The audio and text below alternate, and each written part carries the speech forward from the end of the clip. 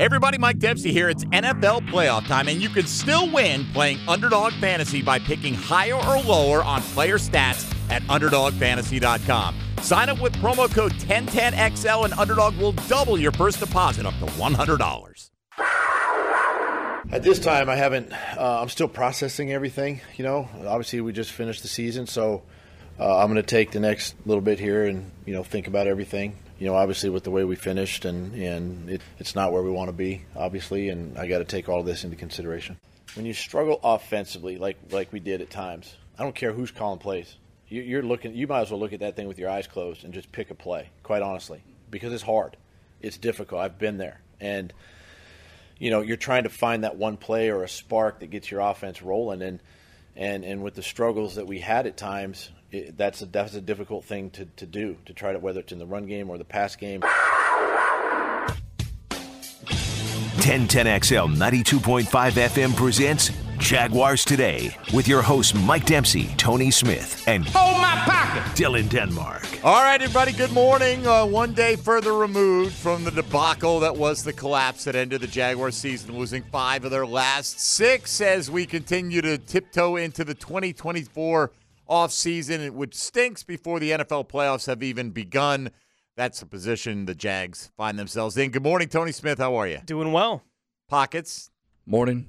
Were you able to get in some golf balls? Yeah, a little bit. It was a little windy, but the tornadic conditions. Yeah, I got it just in time. Yeah, I went to the range, but they probably wisely opted not to have it open yesterday. As I thought about it, with tornado warnings or watches in effect, all they needed were a bunch of range balls crashing through people's living room windows with pretty clear evidence that they could understand the conditions probably warranted them picking those balls up first. Yeah, I was just laying around watching Justified, and I can hear it sounded like the world was ending outside. Now, I was like, maybe I need to turn on the news. Have you seen Justified? Yeah. Before you've seen it start to finish, the whole thing? Yeah. Okay. Yeah. I just felt like watching it again. Because it's great. Yeah, because it's awesome. And so I was like listening to outside, and I thought I heard something crash. I was like, all right, turn on the news. Like, I know there's a serious storm here. And when I flipped on the news, basically, there was a yellow box over my neighborhood. Not on the street, over my neighborhood. Tornado warning for this specific area. Your house is where in we're danger. seeing the rotation. I was like, I'm glad I turned it on. You're okay. We hope everybody else was. Then it moved today. over to Bayard. Nothing hit the house. Jags had, a tornado rip through the defensive coaching staff. They did. Right?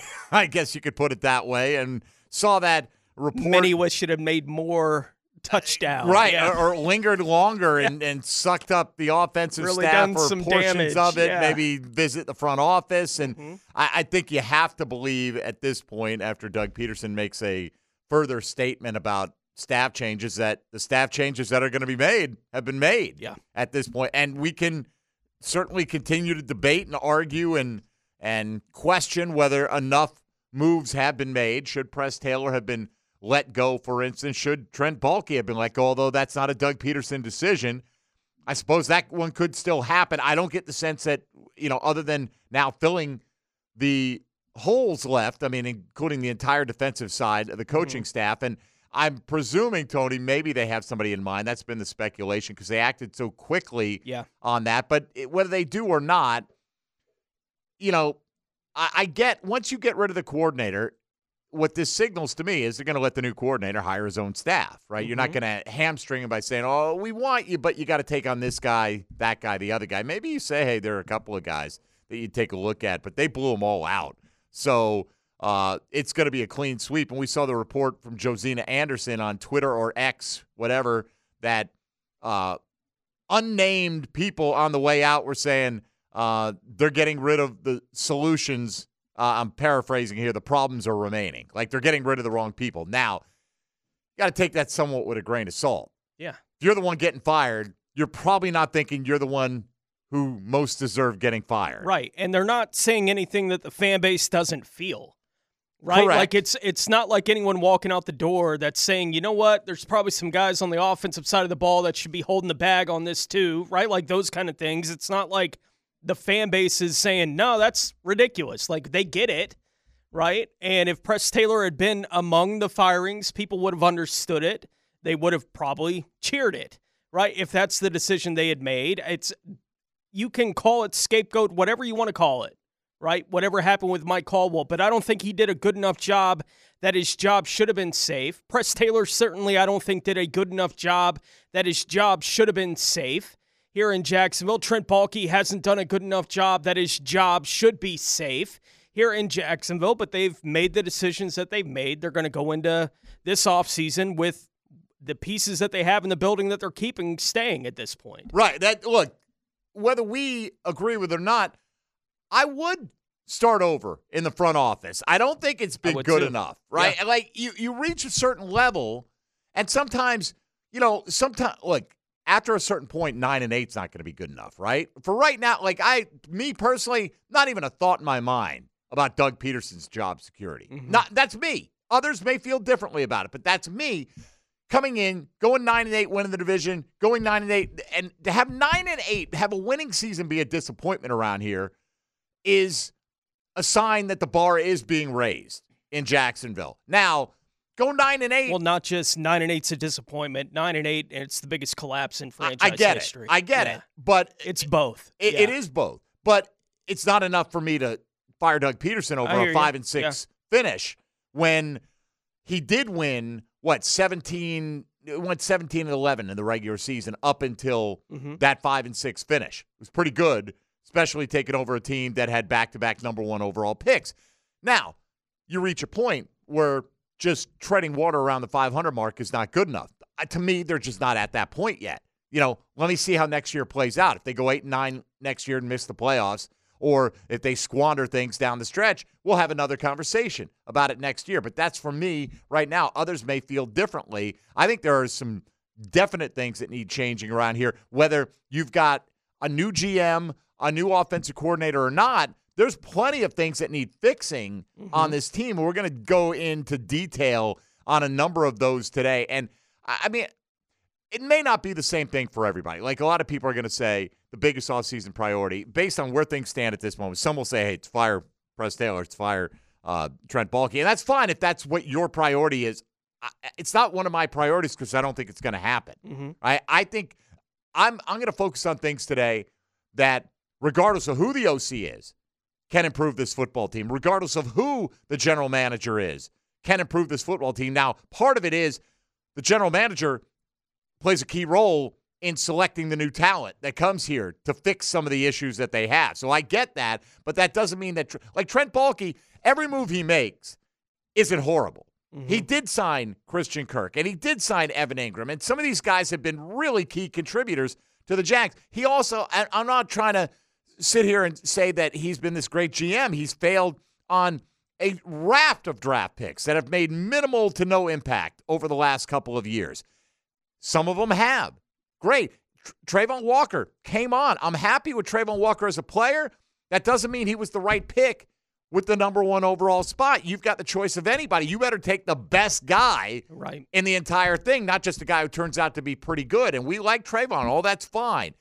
So today I'm going to focus on things that can get fixed because I know a lot of people are going to say, hey, you know what, retaining Josh Allen. I absolutely think that's one of the key things this team needs to do this offseason, regardless of whether that's Trent Baalke signing him, regardless of whomever they sign at defensive coordinator. It really doesn't matter. If you let that guy walk out the door, you're going to be like less than zero from where you started last year. You're going to be so far in the hole, you don't need to create new issues for this football team. There are plenty of issues, as we found out as the season played out. So today, your Chad and Sandy real estate question of the day, simply asking you, as it stands at this moment, keep it in mind, like at this moment, Calvin Ridley's a free agent. Josh Allen's a free agent or a free agent to be, right? They're not under contract for 2024. Right. So that's where things stand right now. What do you think the three biggest offseason priorities are for the Jaguars? If that's to you still major staff changes or front office, that's fine.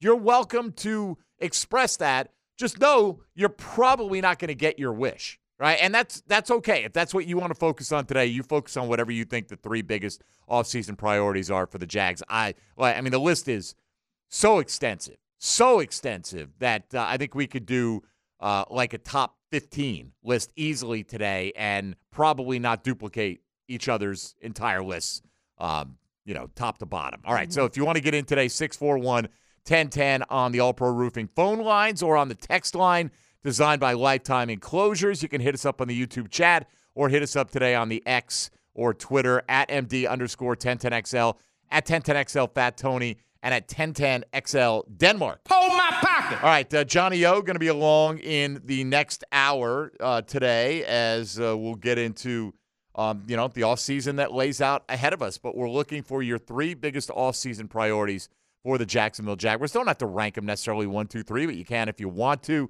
Whatever that happens to be, I've gotten 1 Fire, 2 Trent, and 3 Bulky. That's come in. I'm not unexpected. And again, focus on whatever you want. I really think that, and now's the time, right? Express it now. Maybe it's still up in the air. Mike Vrabel was a bit of a surprise firing yesterday, although it's not completely out of the blue. That had been talked about as a possibility that he wouldn't be back in Tennessee.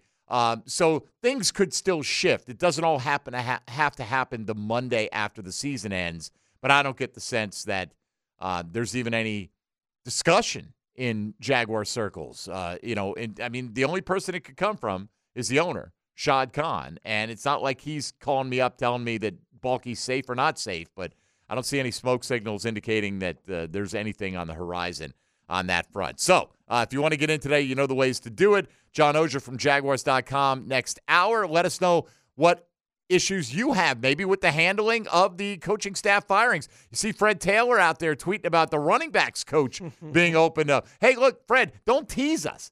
Let us know. You want the job? Let us know. Because, and somebody said, what is Fred's qualifications to coach? He's Fred Taylor. That's a pretty good one right there. Look, I get it. Just because you're a great player doesn't mean you necessarily make a great coach. I happen to think Fred's a really good communicator. Listening to him break down what issues are with running backs and things like that, I think Fred would be a tremendous coach, and he would be a great legacy face to that coaching staff as well. So I don't know how serious he's about that, but I'd be an avid supporter if he does want to dip his toe into those kind of waters. So we'll talk about that and more coming up today with Tony Smith and Dylan Denmark. I'm Mike Dempsey. Keep it right here on Jaguars Today on 1010XL and 92.5 FM. O's with Jaguars.com's John Oehser. Brought to you by Kingfish Pest Control, proud partner of the Jacksonville Jaguars. On 1010XL. I think it is number one. I think it's the biggest thing, that he has to focus on, moving forward. We just can't have, this amount of turnovers. How we turn the ball over, where we turn the ball, it doesn't matter. We got to protect football. It's the number one thing. That's the number one thing that Trevor Lawrence needs to work on. It may be, honestly, Tony, I flirted with that being one of the top 3 things that needs to be a priority for the Jags is limiting the turnovers on the offensive side. There are so many things, though, that you can list here. And I think, like a lot of people, improving the offensive line is a priority for me. And you hope that some of that leads to a more effective offense, leads to a more explosive running game, takes some pressure off Trevor Lawrence, gets you, into more effective play action type situations, and all that can have a cascading effect. That doesn't change the fact when he's running with the ball down the field, he can't just drop it. Sure. That when bodies are around him in the pocket, that he's been one of the worst fumbling quarterbacks in the National Football League since he became a starter here. Got to be better. You don't excuse any of that, and as we've been saying throughout this season, I expect more out of Trevor Lawrence. I know he's capable of more. He's a player that was good enough down the stretch last season that he got MVP votes, right? Like, that's how good he was for the back half of last season. He finished 6th in the MVP. Right, not from us. Right, from the national league.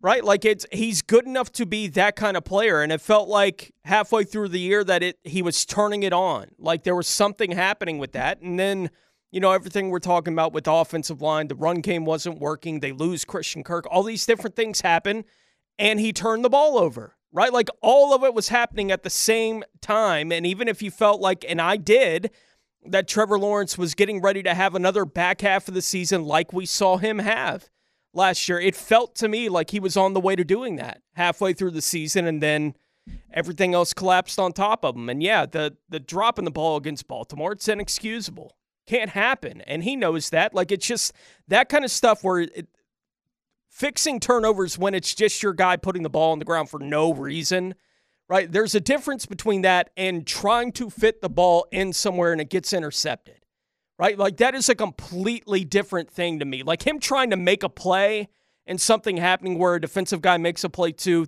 they're paid very well. Sure. To play defense. But when it's just, I'm running, nobody's touching me, ball hits the ground, can't ever happen again. But then there are all kinds of turnovers. There are the turnovers where you hit your receiver right in the chest and he drops it a la this week. Yeah. There are the ones where you get a little bit too aggressive trying to make a tight window throw because you're in a situation where you kind of have to go for things. You got to crank it up, yeah. But there are also some really bad decisions that he's made. Sure. You're just in terms of throwing the ball into dangerous situations where it'd be better to throw it away. What we can't have is every year waiting for, is this the time Trevor Lawrence is going to turn it on? How about starting off at a higher level, right? And don't take half a season to hit your stride. Had he done that this year, because he had won enough games at that point, could have looked pretty special. But, every one of these games, you don't know which one is going to be the deciding factor. Every one you lose is the one you can point to and say, that's the one that kept us out of the postseason this year. So whether it's back in week 2 where they put 9 points up against Kansas City, it's week 3 where they didn't look like they were ready to play against the Houston Texans. Whenever those losses come, if you had won one more of those games at any point, we'd be talking about, you know what? Hit the reset button. None of it matters now. Let's focus on playing against the Cleveland Browns. Pockets, go ahead and fire up today's 10-10 take, please. 10-10. 10-10 take. Now, Mike Dempsey's 10-10 take. Brought to you by J&M Roofing Jacksonville, your storm restoration specialists. All right, look, Josh Allen, yeah, he's a priority for me, right? He's probably the number one priority because if you let him walk, you're just setting yourself so far back from where you already are right now. You're creating an even bigger problem than you have or had coming in. But he's a free agent to be, so whether that's franchise tag or long-term extension, you've got to retain Josh Allen. Okay, that's fine. Interior of the offensive line. I don't. For me, those are the two easiest things to point to. There are a myriad of other things that you can look at. That's the low-hanging fruit, though. I think we all look at this offensive line and go, Travis Etienne went from 5.1 yards a carry to 3.8. They couldn't get any push when they had to. It's 3rd and 2, and they did decide to try to run it on 4th down, but, we know how that went when Trevor tried to do the quarterback dive there. But, you're rolling, you get down to the goal line, and you feel like we're not sure we can punch it in from the 1-yard line. That's got to be rectified with the interior of this offensive line. But to me, the thing that takes precedence next over anything, I don't know if it's the word is culture. I don't know if it's chemistry. Something needs to be done to get the right spark in this locker room between not only the players but the coaching staff as well. There's too much in Doug Peterson's comments just about these coaching changes, too much of this, we'll fix it in a meeting. We'll fix it then. This disconnect, why did we practice poorly again? Why do guys seem like they don't have that fire? I don't doubt that players want to win, but it does sometimes look like you show up and you're going through the motions, or you're just, expecting to maybe show up and be better than the other team or whatever it is. There's something that the previous season's team had, this kind of spirit, this intangible quality to them. And maybe it's just because they were in a have-to-win situation from so early in the season that everything goes out the window and they got on this roll and it made us feel like they had better chemistry than they did because the results were better. But when you still had that same opportunity in Week 18 this year and you showed up again with as flat a performance, when I say flat, you let a team that has struggled with their offensive line shove it down your throat the whole day. That's number one. And I'm not saying that the run defense was the biggest problem the whole season. I'm saying it was this week. Yes, it was. Okay? But the quote that Josina Anderson got One coach is leaving the Jaguars. Quote, the solutions are leaving, the problems are staying. Right? And again, we mentioned this early on. I don't expect anybody who gets fired to think, man, that's the right move. Fire me because I'm the problem, right? Mm-hmm. People don't generally think like that, but it does make me wonder what kind of factions there were. Was there finger pointing? Was the offense blaming the defense? Was the defense blaming the offense? Was it coach versus player? At times, Doug Peterson was saying, hey, look, we're putting them in these all these different positions. They've got to go out and execute, seemingly putting it on the personnel more than the coaching staff. And then he has his end-of-season meetings, and from what Mia is saying yesterday, from the people she's talking to, he's getting a lot of feedback that these coaches on the defensive side had to go. And that decision got made awfully quickly. So what is happening here? Is everybody on the same page? Why do we keep having Doug Peterson step up to the podium after games and talk about, well, you play like you practice? Well, then how do you not fix that? At what what was fundamentally broken? And I don't know that I can define it other than better chemistry, better something. It's an intangible quality that I don't know that this team possessed enough of this year. Yeah, I think we had a listener yesterday who called in, and the question hit my mind while he was talking. We didn't discuss it during the show yesterday, but what you're pointing out brings me back to it. What is the team's identity? What was it at any point in this season? What will it be going into next year? It should be that you have a young ascending quarterback. I think they were so caught up in at one point in this season, that's all they had to bank on. Right? It's that Trevor Lawrence is our guy. Like it felt like halfway through the year, that's all they had at some points. And then he's got the ankle, and he's got the concussion, and he's got the shoulder. And like for them to have any chance, it felt like, okay, he's got to go be Superman for us this week again. And when that wasn't available to him, it was pretty clear that the identity is so tied up in that there was nothing else for them to fall back on. But if you want to be one of those guys, and the Jags are going to pay Trevor Lawrence an exorbitant amount of money at some point, whether it's this offseason, next offseason, absolutely, yeah, it's coming. That's part of the deal, right? What's the identity of the Kansas City Chiefs? It's Patrick Mahomes. It's Mahomes. Right? I mean, that's pretty – it's not the same for every team. What's the identity of the Ravens? It's Lamar Jackson. Mm-hmm. It's how that guy plays in large part. Now, there are obviously other components to it. I think at one point early in the season, this team's identity was they had an opportunistic defense, right? That would yeah, and the season proved out how fleeting that is. It was, but for that stretch of the season, that's what you could rely on or almost count on or needed to count on. If you were going to have success, and their chance to get back to whatever the early season magic was them doing that again. Correct. Yeah. Right? It's certainly not a team that can physically impose their will on you. Yeah. They got pushed around way too much. They were turning opponents over plenty last year. Right? Like that was part of the magic of what happened down that stretch last year is they would get a big turnover in virtually every game. They would force a big turnover in a critical moment when they had to have it and give it back to their guy. Right, and they also had that guy who was throwing 15 touchdowns against 2 interceptions for the second half of the season. So they had that complimentary football that Doug Peterson talked about as well. I just think that's like, again, I don't know what the answer is. I don't know if it's like a certain defensive coordinator comes in and all of a sudden the chemistry is better on your team. I don't know if it's instead of just having these good football character guys, you got to have a few more guys with that nasty edge to them that refuse to lose under any circumstances. And with us talking about, the priorities going into the offseason, I agree. I think so much of what this team is and what the identity of the team is going to be, it's going to be tied up in 16, right? Like that's their identity. It's Trevor Lawrence. And should be. And it should be, which means what do you do in this offseason to highlight that guy, right? Like this offseason needs to be about what we can do to allow 16 to be the centerpiece of everything we're doing and allow him to be as successful as he can possibly be. That being said, okay, if you could have the best center available, be that in the draft, whoever it is, in free agency, whoever the best center is that you could add to your team, would you rather have that or re-sign Josh Allen?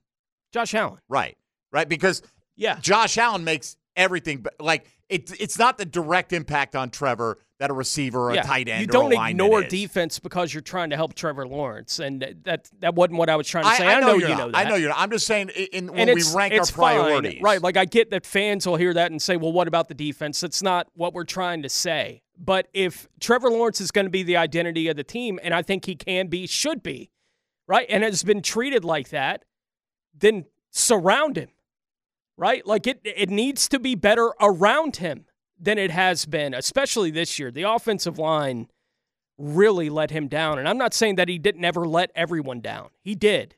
And he carries that weight. I know he carries that weight. We see him every week carrying that weight when he steps up to the podium. He has to be better. He knows it. That doesn't mean they're giving up on the opportunity that Trevor Lawrence represents for the team and the franchise. They have to embrace that that's what they are. Right? Like, and if that's not who you're going to be, then show me. What else is this franchise supposed to be if it's not Trevor Lawrence? I don't even know what the other answer could be at this point. Well, clearly that's what it's supposed to be. You got a guy who's not yet 25 years old who is the number 1 overall pick just a few drafts ago. Right. And it came in with all the accolades that he came in. Of course it's Trevor Lawrence. But that doesn't, like, I think Trevor Lawrence, if I had to play today, I'd rather play with the offensive line I had along with Josh Allen than have a great guard added to the team and lose Josh Allen. Oh, for sure. And that's all I'm saying in terms of where that is just so clear-cut. You can't let that guy walk out the door. But that doesn't mean that's the only thing you can accomplish in one off season. Obviously. Look, phone lines are loaded. We set the table for you. So get in. Let us know what you think about off-season priorities, the ones we're discussing. Maybe we're off base in your opinion, or maybe you're agreeing with what you're hearing, or whatever the case may be. Bring it to the table. Let us know, and we'll get to the lines as soon as we come out of this first break right here. Mike Dempsey, Tony Smith, Dylan Denmark here with you. You're listening to Jaguars Today. Keep it right here on 1010XL 92.5 FM. Well, I feel fine moving forward. I just think how we finished the last 6 games of the year, how we did it, and we had opportunities to win these games. It wasn't like we were out of a lot of games, down the stretch here. It's we lost the game more than them winning the game, and that's really kind of been our season. Well, if that's the case, that, again, points to kind of intangibles. How do you get the best performance out of your team every single week? What was missing from this team throughout the course of the season that they didn't get those things where they got them? Certainly, look, they started 2-6 last year, so they weren't getting them early on, Tone, but you hope you turn that corner. And it's not like, hey, we play well for 2 weeks and we have a down week and whatever. It was more like, okay, we got to a certain point and we turned it on and we became this new team. That's what we hoped would carry over into 2023. And it clearly didn't. It went the opposite this year. Mm-hmm. Right? Started 1-2, okay, but right at the ship. Now we're 8-3. Everything's hunky-dory. We've won 7 out of 8, and then you go spiraling into what you had. And look, there are a lot of reasons for it, and we'll continue to discuss them. Injuries are a part of it. I'm not saying that excuses anything, but just be clear on that. They happen, right? We mentioned something. It doesn't mean that's an excuse for this, right? Trevor Lawrence played with a bunch of injuries, but he needs to play better regardless. Like he himself said, really most of the stuff he dealt with other than the shoulder, he's already past it, not impacting him at all. Mm-hmm. So it's not like he's got this cumulative effect of 4 different things he's dealing with at any one time. He's got to be better. They all got to be better. All right, let's get to it. At 641-1010 on the All-Pro Roofing phone lines. We'll start with Carson in Fruit Cove. Thanks for being patient, Carson. What's on your mind? Yes, sir. Hey, I appreciate having me on. I'm thinking the first thing I would do in this offseason in terms of rebuilding our offensive line, I would move Anton Harrison from right tackle to left tackle. I think that we need to find a long-term solution to Trevor's blind side. I don't really know what that means for Cam Robinson or Walker Little, but I just think Anton Harrison provides us the most blind side to protect Trevor's backside. If Walker Little is getting bulldozed at right tackle, at least Trevor can see that, and he's not getting ran over and falling on Trevor. But anyways, I'll take y'all's comments off the air. Thank you. All right, appreciate it, man. Yeah. Jeff Logman said he thinks that's probably the best position for him long term. Yeah. I've never gotten any sense they've ever considered playing Cam anywhere but on the left side. Yeah. And I would suspect if Cam's back this year that he is your starting left tackle. Yeah. It's a team that it's not that they have no cap space. They certainly don't have the cap space the other three teams in the division have to play with this offseason. But it's not that they're strapped, right? But we all thought they would be creating $15 million indeed when they moved on from Cam Robinson. Right. After this season. Is that still a decision that they want to make at this point with the pieces put together the way they are? We talked about it going into this year, Cam Robinson dealing with the suspension. Walker Little, I said one of my priorities for the first month of the season was to come out of that month feeling like Walker Little's the long-term left tackle for this football team. No, you certainly don't feel that way right now. Are they bringing back Cam Robinson? What does that mean, right? If they want to move Anton back to left tackle because they just feel like he's the best option they have at left tackle, which I don't think is a ridiculous idea for this football team, but it does fling open right tackle again, right, for this football team. So they'd be going into another draft, another offseason where it's, okay, now we have to address this obviously gaping hole along the offensive line at one of the tackle positions, which is different than guard. It just is. It's different than guard if it's one of your tackle positions you're talking about with that kind of question. So I was putting together my list, right, for our answer to the question today. I had that at number 4.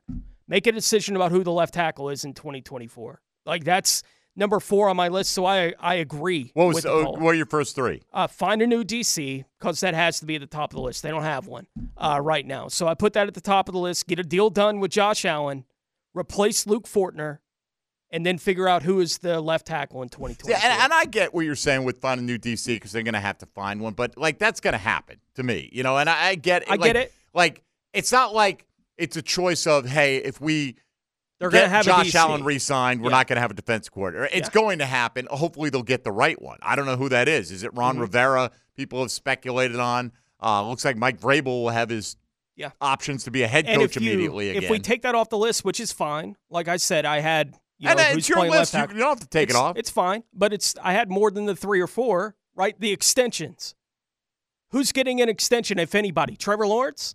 Tyson Campbell? Andre Sisco? Is anybody getting an extension for this Jaguars team? Or if you want to expand that to Calvin Ridley, I mean, what happens with Calvin? Right, bringing back pending free agents as well. Let's go to Larry in Orange Park. Next up here on Jaguars Today. Good morning, Larry. Yeah, I wanted to talk about the draft. In the last 2 seasons, can you name me a player that stands out in the draft? I mean, unless we draft well, we're not going to go anywhere. I mean, take, for instance, the Detroit Lions. They had a great draft. Every one of their draft picks has turned out. Can you name me one draft pick? Can I name you one? Sure, I can name you one. I can name you a few. But, I mean, I think Anton Harrison worked out. When you say that, I mean, they're first and second rounders, but really can't. I mean, okay, but you asked me, Larry. You asked me a question. Can I name a draft pick that stands out? Do you want to limit it to beyond the first round, or I'm just answering your question. No. What I'm saying is, okay. So you're saying that I think Anton Harrison was a good draft pick. I think Larry. What are you hearing? Why can't you just? I'm hearing you. You're not. You're clearly not, Larry. I mean, seriously, you want me to agree with your point 100%. And if you say they haven't made a good draft pick, your point's wrong. If you say overall their drafting has been disappointing, that's a different story. But if your question is name one draft pick that's been good, Anton Harrison was a good pick. Yeah. Trayvon Walker wasn't, to me, the best pick, but you can't say he's a bad player. He had just had a 10-sack season. I mean, I think they've added a few good players in the draft. overall, I would give him poor grades for the draft. So don't try to put words in my mouth when I name you one guy because that's what you asked for, and then you say, so you're saying they drafted well? No, I'm not. So don't try to tell me what I'm saying. Yeah, Larry, just asking you to be more precise with what you're critiquing. You can admit that Trent Baalke has made a few good draft picks and a few good free agent signings and still not deserve to keep his job. Yeah, they haven't been good enough in the draft for him to be safe in his job, and that's good enough to make your point without saying they're not drafting anybody that's helping the team. And obviously, look, Trent Baalke's it feels like right now, gonna be in charge of making the draft again this year. Yeah, right. Like he's going to be the guy making the picks. And I hope he makes good picks. And they are in a position because they are more limited than the other three teams in the division when it comes to salary cap space. We'll see what decisions they make with Cam Robinson and others going throughout this offseason. But they're going to be in a position, again, that whatever catching up they're going to do, right, to the Houstons and the Indianapolis Colts, who have a ton of space to spend on all these different options going into this offseason, they're going to be busy when it comes to free agency. Those two teams are going to be busy when it comes to all those things. Odds are whatever space you're really going to make up is going to be Trevor Lawrence has that big step that we all thought that he could take in year 3. But it'll be happening in year 4. But they hit on a draft class. Right? Like that's where their improvement's going to really come from. And if you, what does hitting on this year's draft class even look like? We don't know what the draft class is. Right. We don't even, will you have a second round pick? Will you not have a second round pick because of the Calvin Ridley type situation? Like, let's move on. Mike in Atlantic Beach is up next here on Jaguars Today. Good morning, Mike. Good morning. Thanks for having me on. You're welcome. My three picks would be my wish list. Let's get a place kicker that's money. I think we need one. I think secondly, we need to replace maybe 2 of our linebackers with some veteran linebackers. And then lastly, I would bring Derrick Henry home. I'll take your thoughts. Well, when you say replace 2 of our linebackers with veteran linebackers, which 2 are you replacing? Well, I appreciate that one. I just think our linebacker core could be a little more aggressive, especially with Josh Allen having the year he had and Trevon Walker coming around the way he had. That's 2 of your starting 4 linebackers, so you're not replacing them, I take it, right? Oh, no. I look at them. Well, okay, maybe let me rephrase it. Your inside linebackers? Yes. Okay, are you replacing Foye Oluokun? No. Okay. He's something. Are you replacing Devin Lloyd? Yes. You are. You're replacing him so you're going to bench a first-round pick from 2 years ago. See, those are the guys. Yep. They cannot afford to. Mike, I appreciate it, and that it's your priority list. That's why I just wanted to drill down when you say replace a couple of our linebackers. Who are we talking about here? I mean, you have to get improvement from your young linebackers. I don't think they can afford to go out there. You can't afford to bench a guy that you spent multiple draft picks to trade up into the first round on, who's still as young as Devin Lloyd is and has still drafting one in the 3rd and 4th round. Like they drafted another inside linebacker the last 3rd 2 round years. That year, and they drafted Ventrell in the 4th round this year. They're so heavily invested at inside linebacker. They're overburdened at that position right now. I mean, look, Foye Oluokun, I don't know how much cap savings there is if you moved on from him. Right. But he's making he's going to get to that point now. I think they envisioned, okay, we're going to sign Foye for a big number, and he's going to lead this young linebacking core, and in a few years, they'll be the guys to replace him, basically, right? He's going to bring him up. They'll play alongside him until eventually they'll take his place in the lineup. I just think that is so far down the priority list because they have so many needs. I'm not saying that Devin Lloyd doesn't need to be better. I'm just saying, man, can you really afford to take one of the young pieces out of your team that has some potential and go out there and find a veteran to replace him and put that on the bench? I mean, you want to talk about squandering even more draft capital. You got to find a way to get more out of Devin Lloyd. That you've got to find a coaching staff on the defensive side that can get what they saw out of him as a first-round pick. And by the way, they weren't the only one who graded Devin Lloyd as a first-round pick that year. A lot of people had Devin Lloyd graded as a first-round pick. Hasn't played to that level, but I think that's you're almost pot committed to him. Yeah, and I don't think you're doing anything with your roster to address that position beyond what you've already done, right? Like if you decide that Devin Lloyd, it's not going to work, I think that just means Chad Muma plays a lot or Ventrell Miller plays a lot. I don't think that they need to be investing any more in the draft at inside linebacker. They don't need to be spending money in free agency when they're already going to be more strapped. So far down the list, right? Of Like needs. it's just they don't have the resources to address a position that they've already addressed as heavily as they have at inside linebacker like that. Mike, appreciate it. Look, again, It doesn't mean they're not. That doesn't mean that Devin Lloyd's been good enough. He's got to be better too. I'm not saying that excuses the level of play you've gotten from Devin Lloyd, but whatever answers they're going to have for pivoting from that guy or whatever's in the building. I think that's far down the list of concerns for this team. But, hey, appreciate it. Let's get Ann in St. Nicholas before we hit the break. Ann, you're on Jaguars Today. Go ahead, please. Hi, sure, thanks. This is more of a full disclosure, more of a pop-off than anything else. But if I hear any more from that team about losing their spark, let me tell you, marriages lose their spark. White-collar workers returning from the Christmas holidays lose their spark.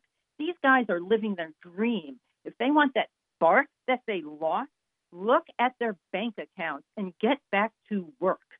That's all I have to say. I don't want to hear any more about the spark. Have a good day. Thank you, Ann.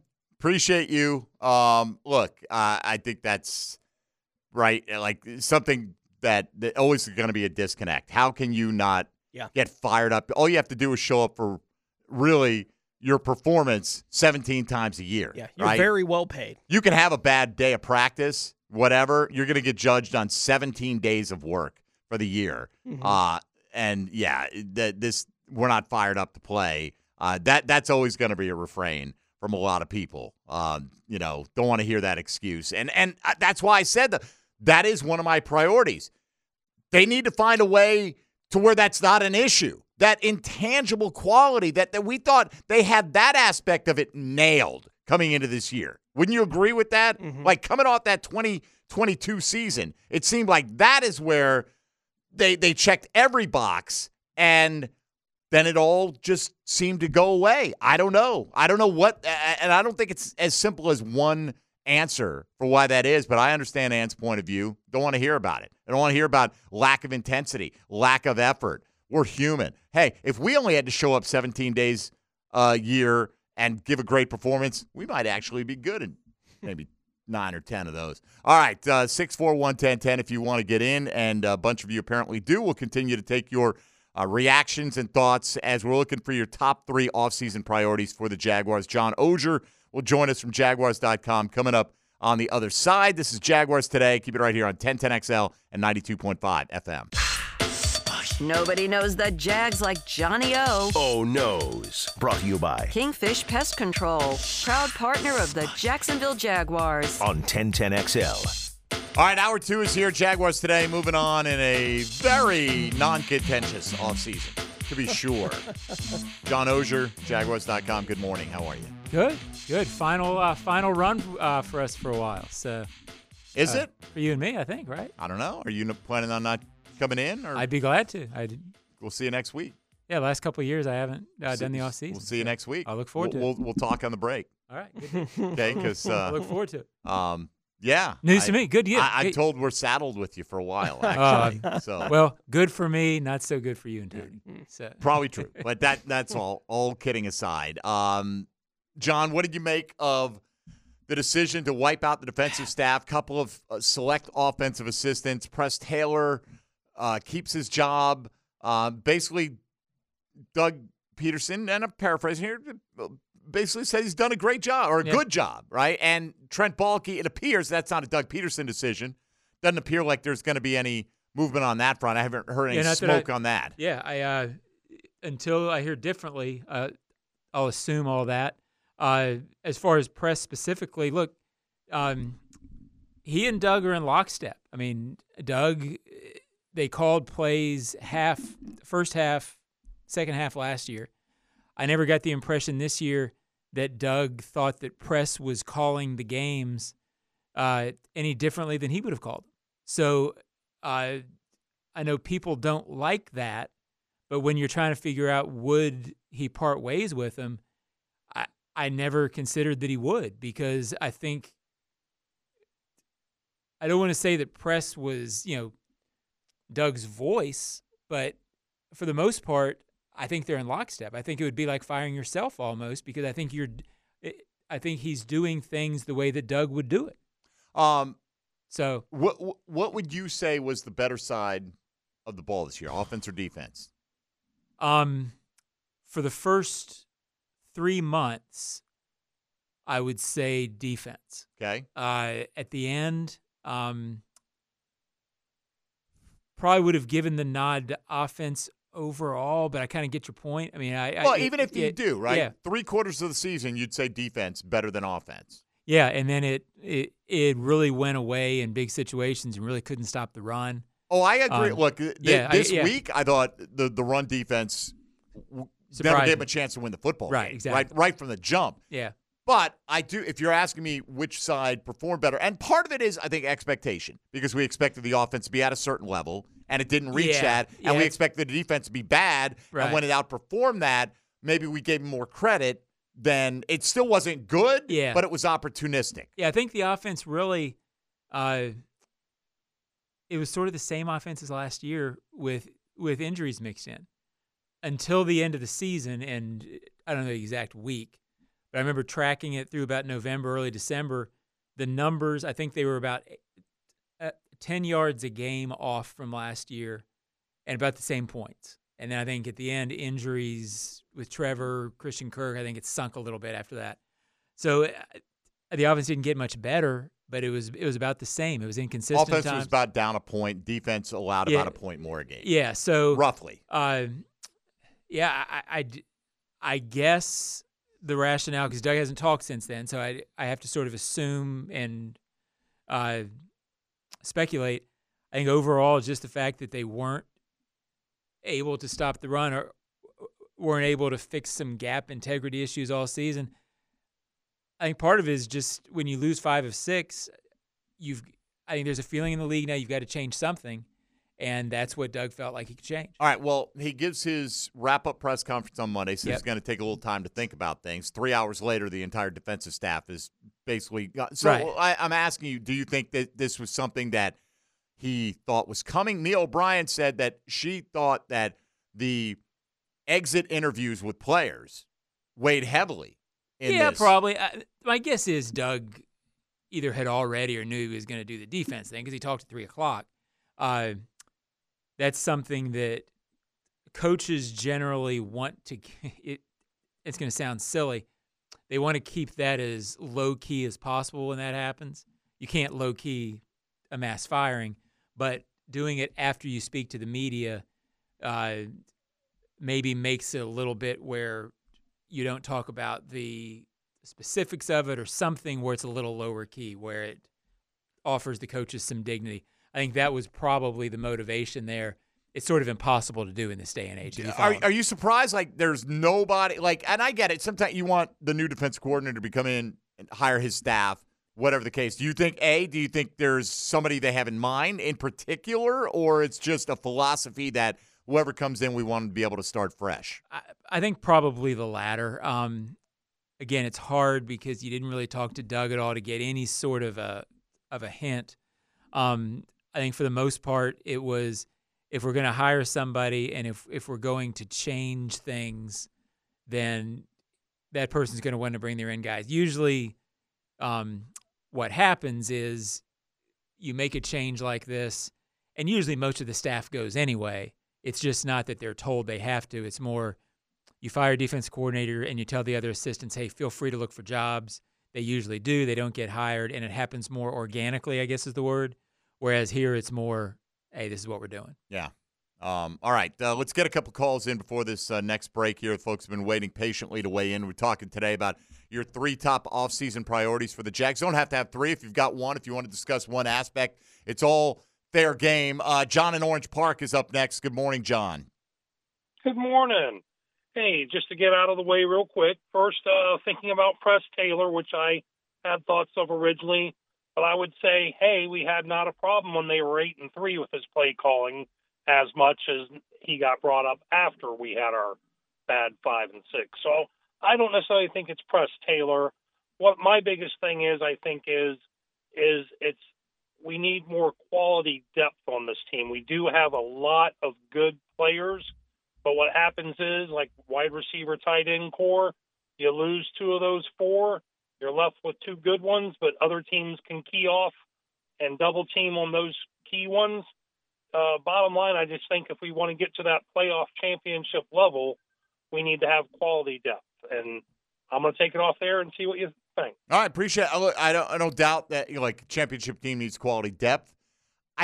Me personally this year, I don't feel like that was I get it. You're without Zay Jones for a while, right? But I feel like Christian Kirk, Calvin Ridley, and Evan Ingram, or 3 of those 4 being on the field at the same time is enough to. I mean, Kansas City basically has Travis Kelce and Rashee Rice in terms of guys that they can count on. Rice as a rookie this year, and granted, it's Patrick Mahomes. And I know it's a different level. I'm just saying, I think what they had was enough, barring a wave of injuries. And I get it. When you're missing Zay and Kirk at the same time, it's going to show up to some degree. But you still had a 100-catch tight end. Yeah. And you still had a 1,000-yard receiver in Calvin Ridley. And I don't – their depth needs to be better. Sure. I just think the front line like needs to be better. Point this year. You know what I mean? That didn't feel like what – that didn't feel defining to me. If you've I agree. And I don't disagree with John's point that –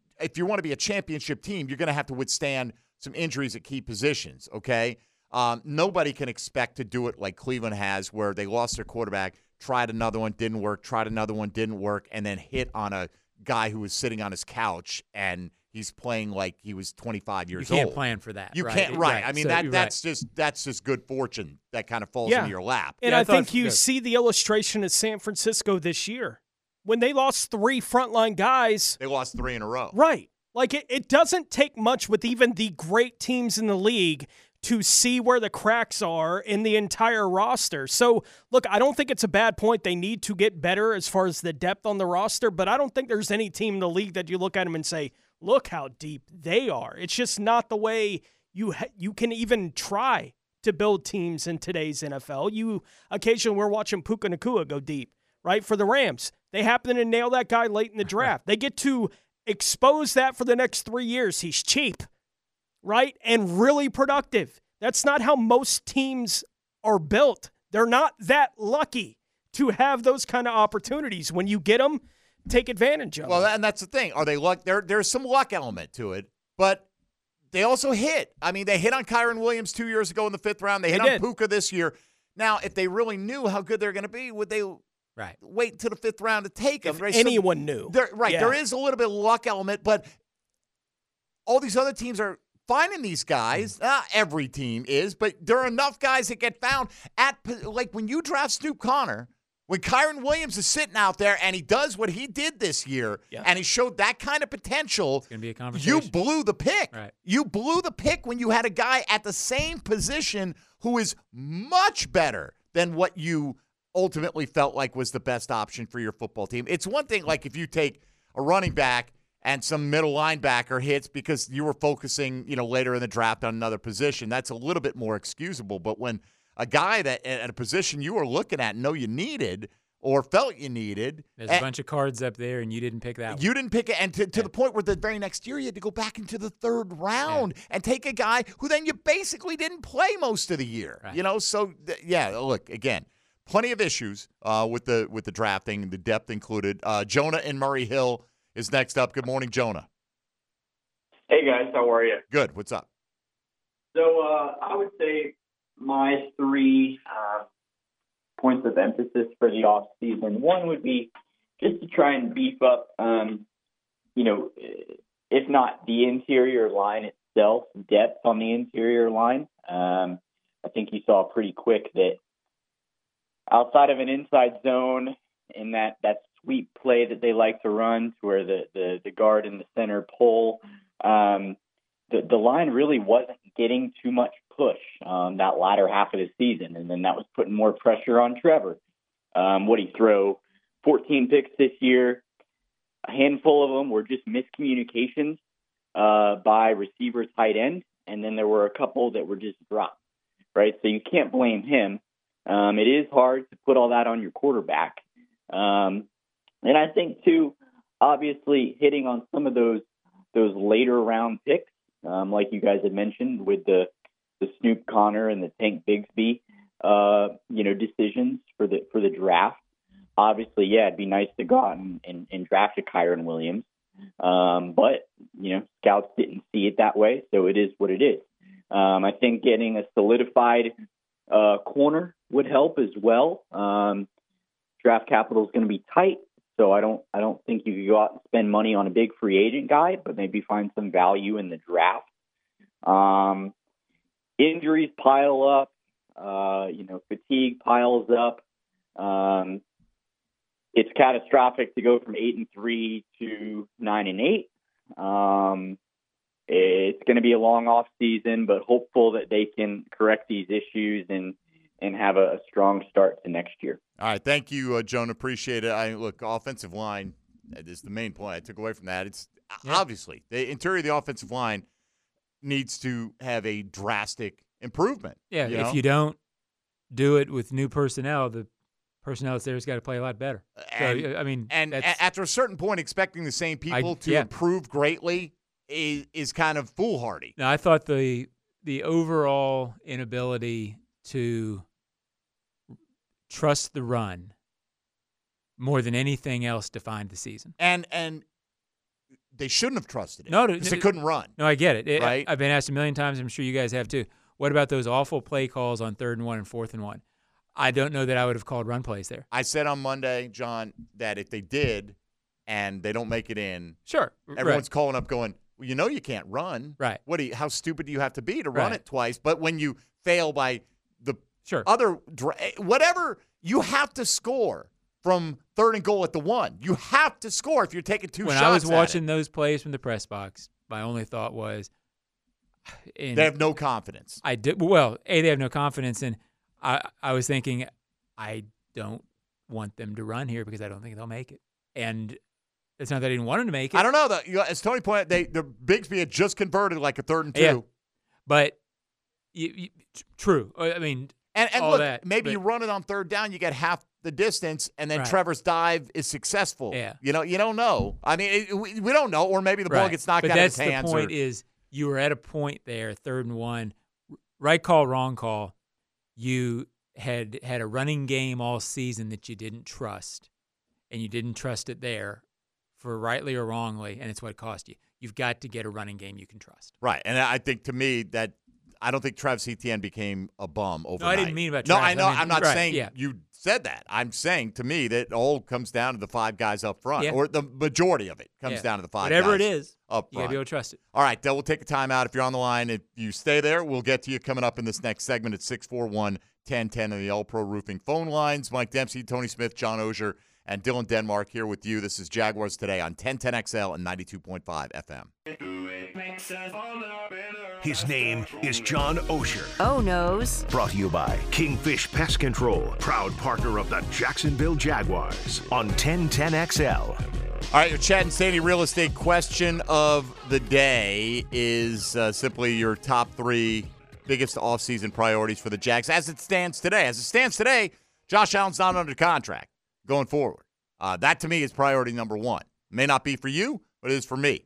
Calvin Ridley's not under contract, and that's not in my top 3 priorities. But quite frankly, I'd love to swap him out for T. Higgins, but I think in the end something will happen where T. Higgins stays in Cincinnati. It's starting to be the word, right? Like, I mean, I guess, but they got to pay. They got to pay Chase. Chase is going to get one of those $30 million a year deals. Yeah, I saw a projection. These wide receiver or these free agent projections are silly talk sometimes because I look at one for T. Higgins. It was like 4 years, 16.5 per year. Are you kidding me? Yes. Are you kidding? I mean, we got Christian Kirk for more than that a couple of years ago. T. Higgins is considered to be a better player, and he'll have, I would think, a much bigger market than Christian Kirk had. And that Christian Kirk's been phenomenal, by the way. Yeah, T. Higgins is more prototypical. He's, might have gone to Clemson. at some point. Right. I want to get that connection going. Pair him here. up with Travis Etienne. I would love that, for all those halfback option plays that we're going to run, John. Yes, you're reading my mind right there. I really am. You really are. All right, let's before we get any deeper here, we'll get back to your calls in a moment. Let's go around the National Football League. Now, Gems Around the NFL, brought to you by Beach's Jewelry and Pawn in Jax Beach. The Tennessee Titans have fired head coach Mike Vrabel after 6 seasons with the team. Myles Garrett, Amari Cooper, David Njoku, and Kareem Hunt all missed practice on Tuesday for the Browns. Each was listed with an injury designation and a rest or personal designation for being the reason why they missed practice, except for Kareem Hunt, who was listed with just a groin injury. Miami assigned linebackers Justin Houston and Bruce Irvin, Devon Achane, Raheem Mostert, Tyreek Hill, and Jalen Waddle were all limited at practice on Tuesday for the Dolphins, and the Pittsburgh Steelers have officially ruled out linebacker TJ Watt for this weekend's playoff game. All right, thank you, Tony. 641-1010. I would love to try to figure out how the Jags are going to win this week without player X being available to them, whomever that would happen to be. Wouldn't matter. Just the difference in that alone, just having a home playoff game, maybe you win it, and then your season is generally a success, even though you didn't take a step forward from last year. You didn't go backwards from last year either. And until last week, I thought they had a decent chance if they got in to win the first week. I did too. Where they played last week, I don't. Yeah. Right, if they played like that, they weren't going to beat Cleveland or anybody else for that matter at that point. 641-1010. Justin in Briceville is next here on Jaguars Today. Good morning, Justin. Hey, good morning. How y'all doing today? Doing all right, man. What's up? So my 3 priorities, I'm going to go backwards. The third one, I would probably say the cornerback play, the defensive backs. I felt like we were kind of struggling in that area. Number 2 would be the offensive line, for sure. Okay. And then number 1 would be I strongly believe they need to do something besides Trent Baalke. Y'all were talking about depth and stuff, but ultimately that comes on to the general manager with drafting and free agency and stuff. And I just don't feel like he's done a very good job in the last 4 years. And I'm sure y'all probably have addressed this already, but I just don't want to beat a dead horse. But just want to say y'all are doing a wonderful job, and I appreciate it. All right, Justin, that's up for debate, but we appreciate it. Look, I get it. First of all, Trent Baalke's been totally in charge for 2 years, right? And he's had to. I'm not. So that way, he doesn't get any credit or any blame to me. If Dave Caldwell was a GM, he's the final voice in the room. Like, I'm not going Ethan Waugh. What kind of a bad job Ethan Waugh did as the assistant to the GM last year here.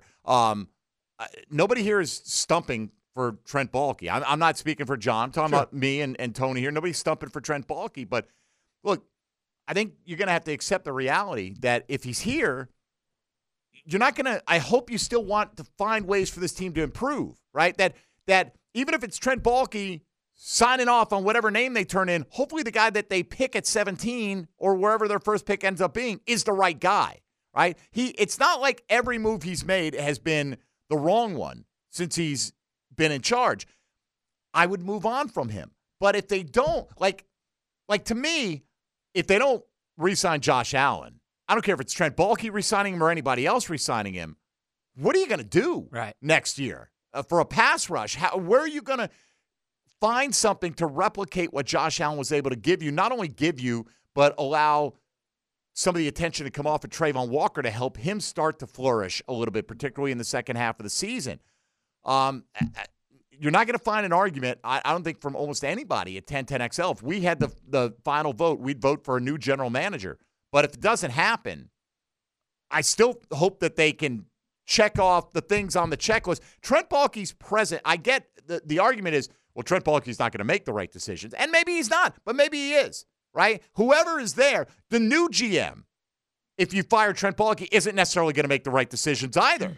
Right? GMs fail all the time. So no matter who it is, to me, my focus is on the decisions that are going to get made, and I hope whether it's him making those decisions, which it looks like it will be mostly in conjunction with Doug Peterson, that there are more good ones than bad ones. Right, because if you don't like a decision, that's, I guess, neither here nor there in terms of following the rest of the offseason. You can either start a conversation with, well, I hate the person who made the decision, or you can talk about the decision, right? That's what you're saying, so. Right, and he's made some good decisions, and when I only bring them up to try to be fair. Like, right. I don't think Trent, if you didn't have any of the guys that Trent Baalke's brought in, you wouldn't have the season Evan Ingram just had. You wouldn't have had what Christian Kirk has done for the last year and a half. You wouldn't have had Calvin Ridley. Now, maybe you would have had other guys, right? And maybe they would have been better. Maybe they would have been worse. Foye last year. You wouldn't have had a team put together last year that got you out of the depths and got in a position to give you hope this year. But saying that can be factual, and the other part of that can be, but it's still not good enough. Right. And that's where I'm at. That okay, but I'm just trying to have a fair conversation when people are like, the guy calls up and says, you can't name one good draft pick. Name one good draft pick Trent Baalke's made. You make one, and they're like, oh, so you're saying he's a great drafter. No, I'm not. I'm just trying to be fair. He hasn't failed on every single draft pick. I think Antonio Johnson was a good pick this year, right? But you can't point to a guy in the 5th round and say, oh, this part-time player was maybe our second best pick this year for a team that had as many picks as the Jags had, as many bites at the apple. Sorry, Brenton Strange wasn't a good pick this year. He may turn out to be a good player. He had very minimal impact on this team this year for a team that had aspirations to go into the playoffs and go deep. Tank Bigsby was a bad pick this year. He may have a fantastic career. If you didn't draft Tank Bigsby, if you passed on the 3rd-round pick, would there have been any difference in the outcome of this season? Nope. Not a bit. Not a bit. And then, most of the other guys, Parker Washington only played out of complete necessity. Mm-hmm. He didn't force his way into the conversation at any point. So nobody is taking a look at this and saying we're giving out straight A's on this report card. Michael on the south side next up on Jaguars Today. Hello, Michael. Good morning, man. I don't know, man. I'm kind of feeling real weird about this whole Caldwell firing and stuff like that, because I just feel like if they added something on the defensive line that was clearly a need since last year, and we still ended up in this spot, I can understand. But clearly it wasn't enough upgrade, which was needed. And I feel like what we saw was the results of the decision, basically the fallout of the decision. I just don't like that, because it's like it screams scapegoat, and maybe somebody who would come, but a seasoned veteran DC who would want to come to that knowing that if a situation comes and you're not given the pieces that clearly is needed, you're going to be the scapegoat. And it's kind of like the situation when you're working at a fast food restaurant. If the GM don't give you enough meat to cover the lunch rush, you fire the shift manager instead of the manager who's supposed to order the right food, the right amount of food. But you fire the shift manager who's in charge of the shift that ran out of meat, besides the GM that was supposed to order enough meat. And that's just the equivalence. Maybe it's wrong. I just see it like that. Like the GM clearly dropped the ball, and unfortunately Mike Caldwell is the sacrifice. Not sacrifice, but just the one. I hear what you're saying. No, yeah. Michael, thank you. Look, I understand that point of view, right?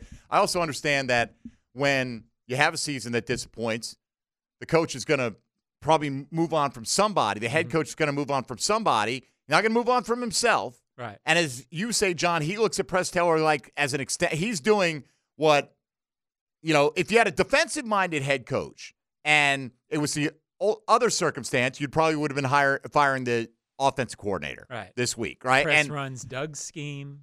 They're in meetings all the time.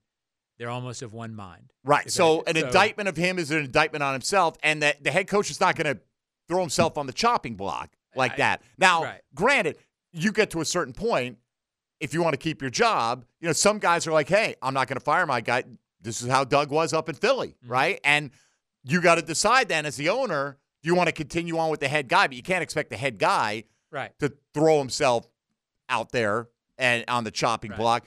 I will say this about Mike Caldwell. Did the defense get better? The 2 edge rushers had better seasons this year, but overall, when you looked at this defense, I agree. They didn't add any shiny new pieces to it, right? And Devon Hamilton, who was the guy that they counted on to be maybe their best interior player on the defensive line, had a freak injury and he basically was ineffective the entire year, right? It wasn't him. It was like a completely wasted year.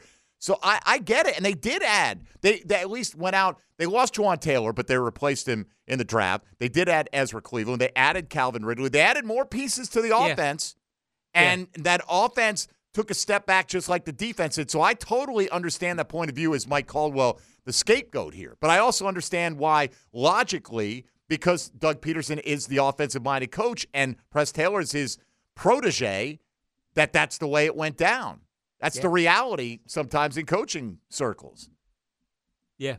Bad radio, but really nothing to add. That's exactly And granted, I don't think there's anyone around the league. I think a veteran guy who has an opportunity to be a defensive coordinator is going to go, I'm going to do better with this. They've regressed. They got it run down their throat by Derrick Henry. I'm not going to not take that job. Guys, there are very few times when coaches – now, if you have a bunch of options, that's one thing. Sure. I don't know who's going to be beating down some of these coaches' doors. And you say, well, now, if I'm a coordinator, I do say, we're getting 41 back, right? Right. Do I have the pieces in place? Right. Yeah. I mean, that's why that's priority number one. Right.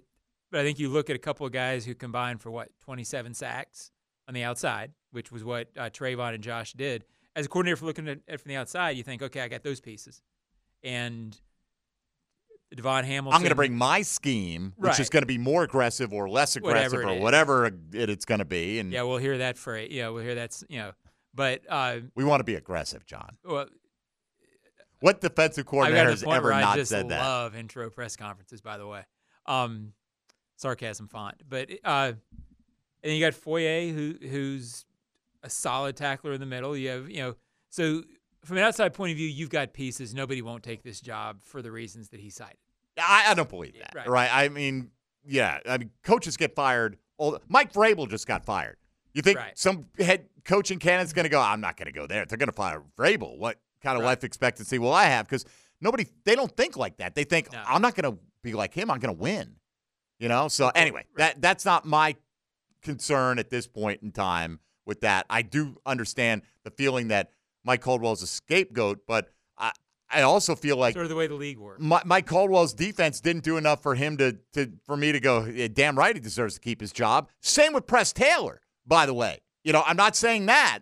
And it just so happened to be because of like you said, that this Doug Peterson is running through Press Taylor what he wants to run. Yeah. And if he's executing it the way he wants it done, all you can say is, I guess my offense isn't good enough, right? Maybe I'm the one who needs to go, and nobody's ever going to say that. Well, and from his point of view, that offense has won a lot of Super Bowls. So that's where he comes from. It may have, but it didn't this year. No, not here. But I mean, couldn't run it. Philosophically, he's not going to say this offense doesn't work. Right. The offense may work, but then they're all kind of just because that offense works doesn't mean anyone who runs it deserves a job in perpetuity either. I know that's not what you're saying. We got a final segment coming up if you want to get in at 641-1010, and we'll recap some of our top off-season priorities for the Jags. There are many of them. We'll do that next on 1010XL 92.5 FM.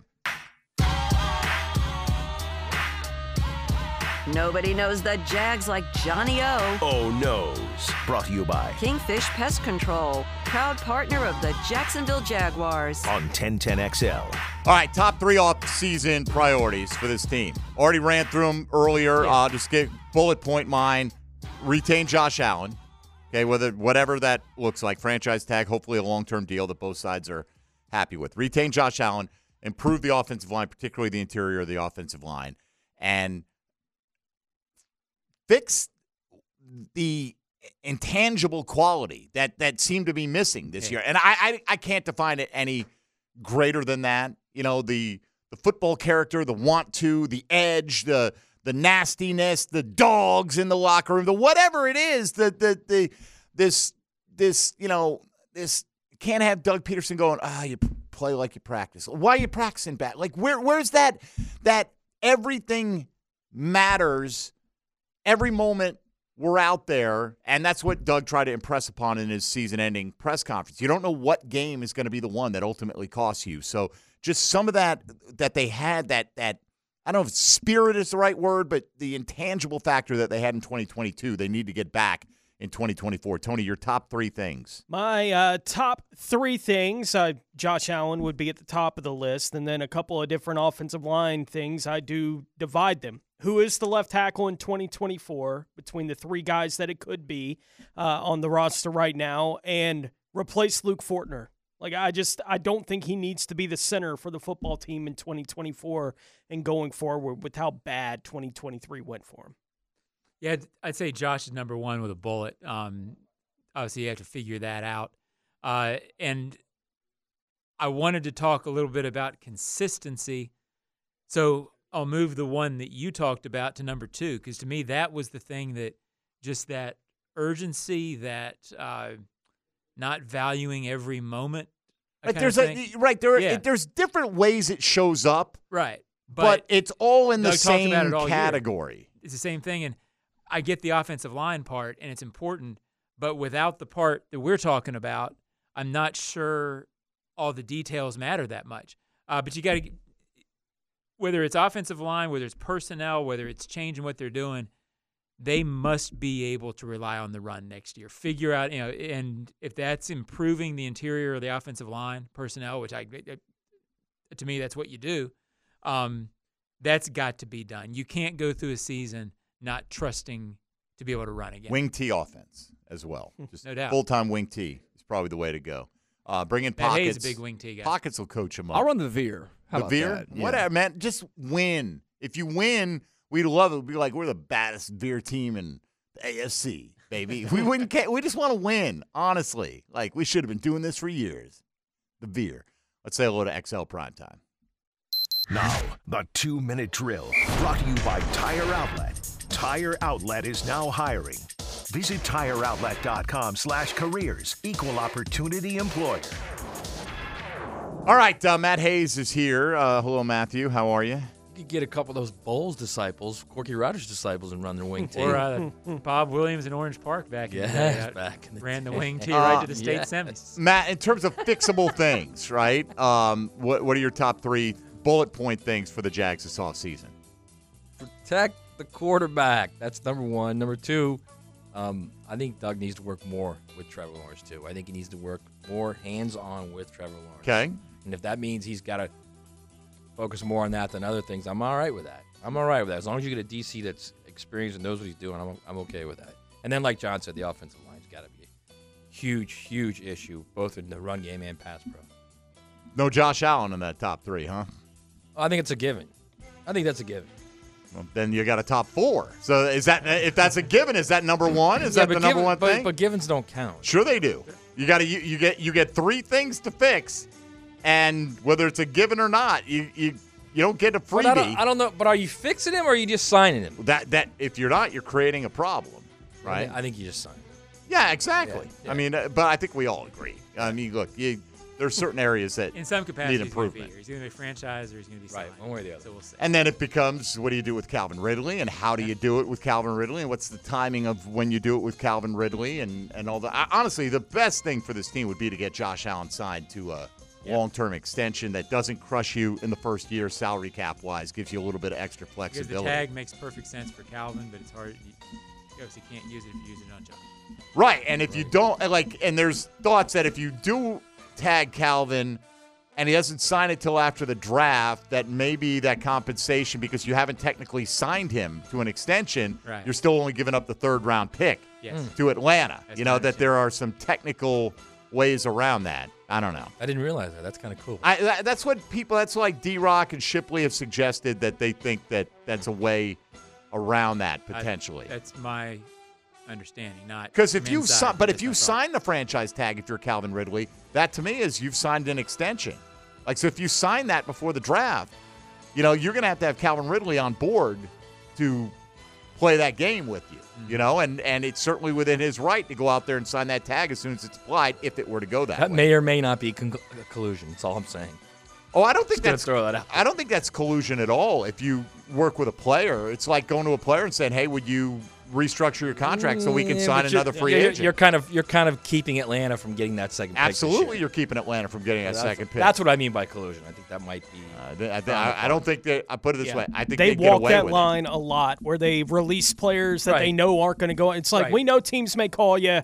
We're bringing you back. Right. Like, they do that kind of thing all the time anyway. It's Yeah. like, is that collusion or is that just good business? But the player would be well within his rights to say, okay, and then turn around and not. He absolutely could. Can do You're it. absolutely right. I don't- And that's I don't why know it's if not Cal would do that. collusion. Because to me, you can say anything you want, and once that contract's in front, you can't prohibit Calvin Ridley unless you pull the franchise tag off. Oh, I agree. I just said the Falcons will not be happy.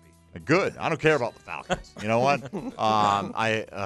Maybe we can let Balky pick for him too, whatever selection that would be. What do you guys have coming up today? We got Jags. We've got JR, Jim Ross, talk a little AEW, and of course we got our doc. We're going to break down injuries in sports. All right, Matt, have a good show. Thanks, guys. Appreciate it. There he goes, Skinny Matt Hayes on the way out the door. Johnny O, what you got coming up rest of the week? Going to tape a little Jaguars reporters this afternoon. That'll be available on the website, and then we still have Jags AM tomorrow morning, and then we'll be shutting it down for a little bit, just monitoring the news. We have decided that we will welcome John back on Wednesdays on a trial basis. Yeah, trial week-by-week trial basis. It's a week-to-week league. He's only been here as long as we have, so I kid people. All right, if you didn't get in today, guess what? There's always tomorrow. Mike DeRocco will join us, and we'll crown the Breakfast Bowl champion tomorrow for the year. Tommy Mack on Friday as we continue to work through It's our not first. DeRocco, is it? No, it is not. He'll be. By the way, I haven't got that text on what you want for breakfast from Not DeRocco. yet. I'm expecting it he's soon. buying though. the- He's buying final For the time whole year. He he lost this It's week. a weekly thing on who buys. Does So he lose every? he did. I think he finished lost in the last most. place overall, though. Yeah, he's a loser. He's Yeah. a big fat loser. Okay, Yeah. all right. Pretty That's much. fair. All right. I'd call him that to his face, and he'd return the favor, and it would be well accepted. All right, that'll do it for us.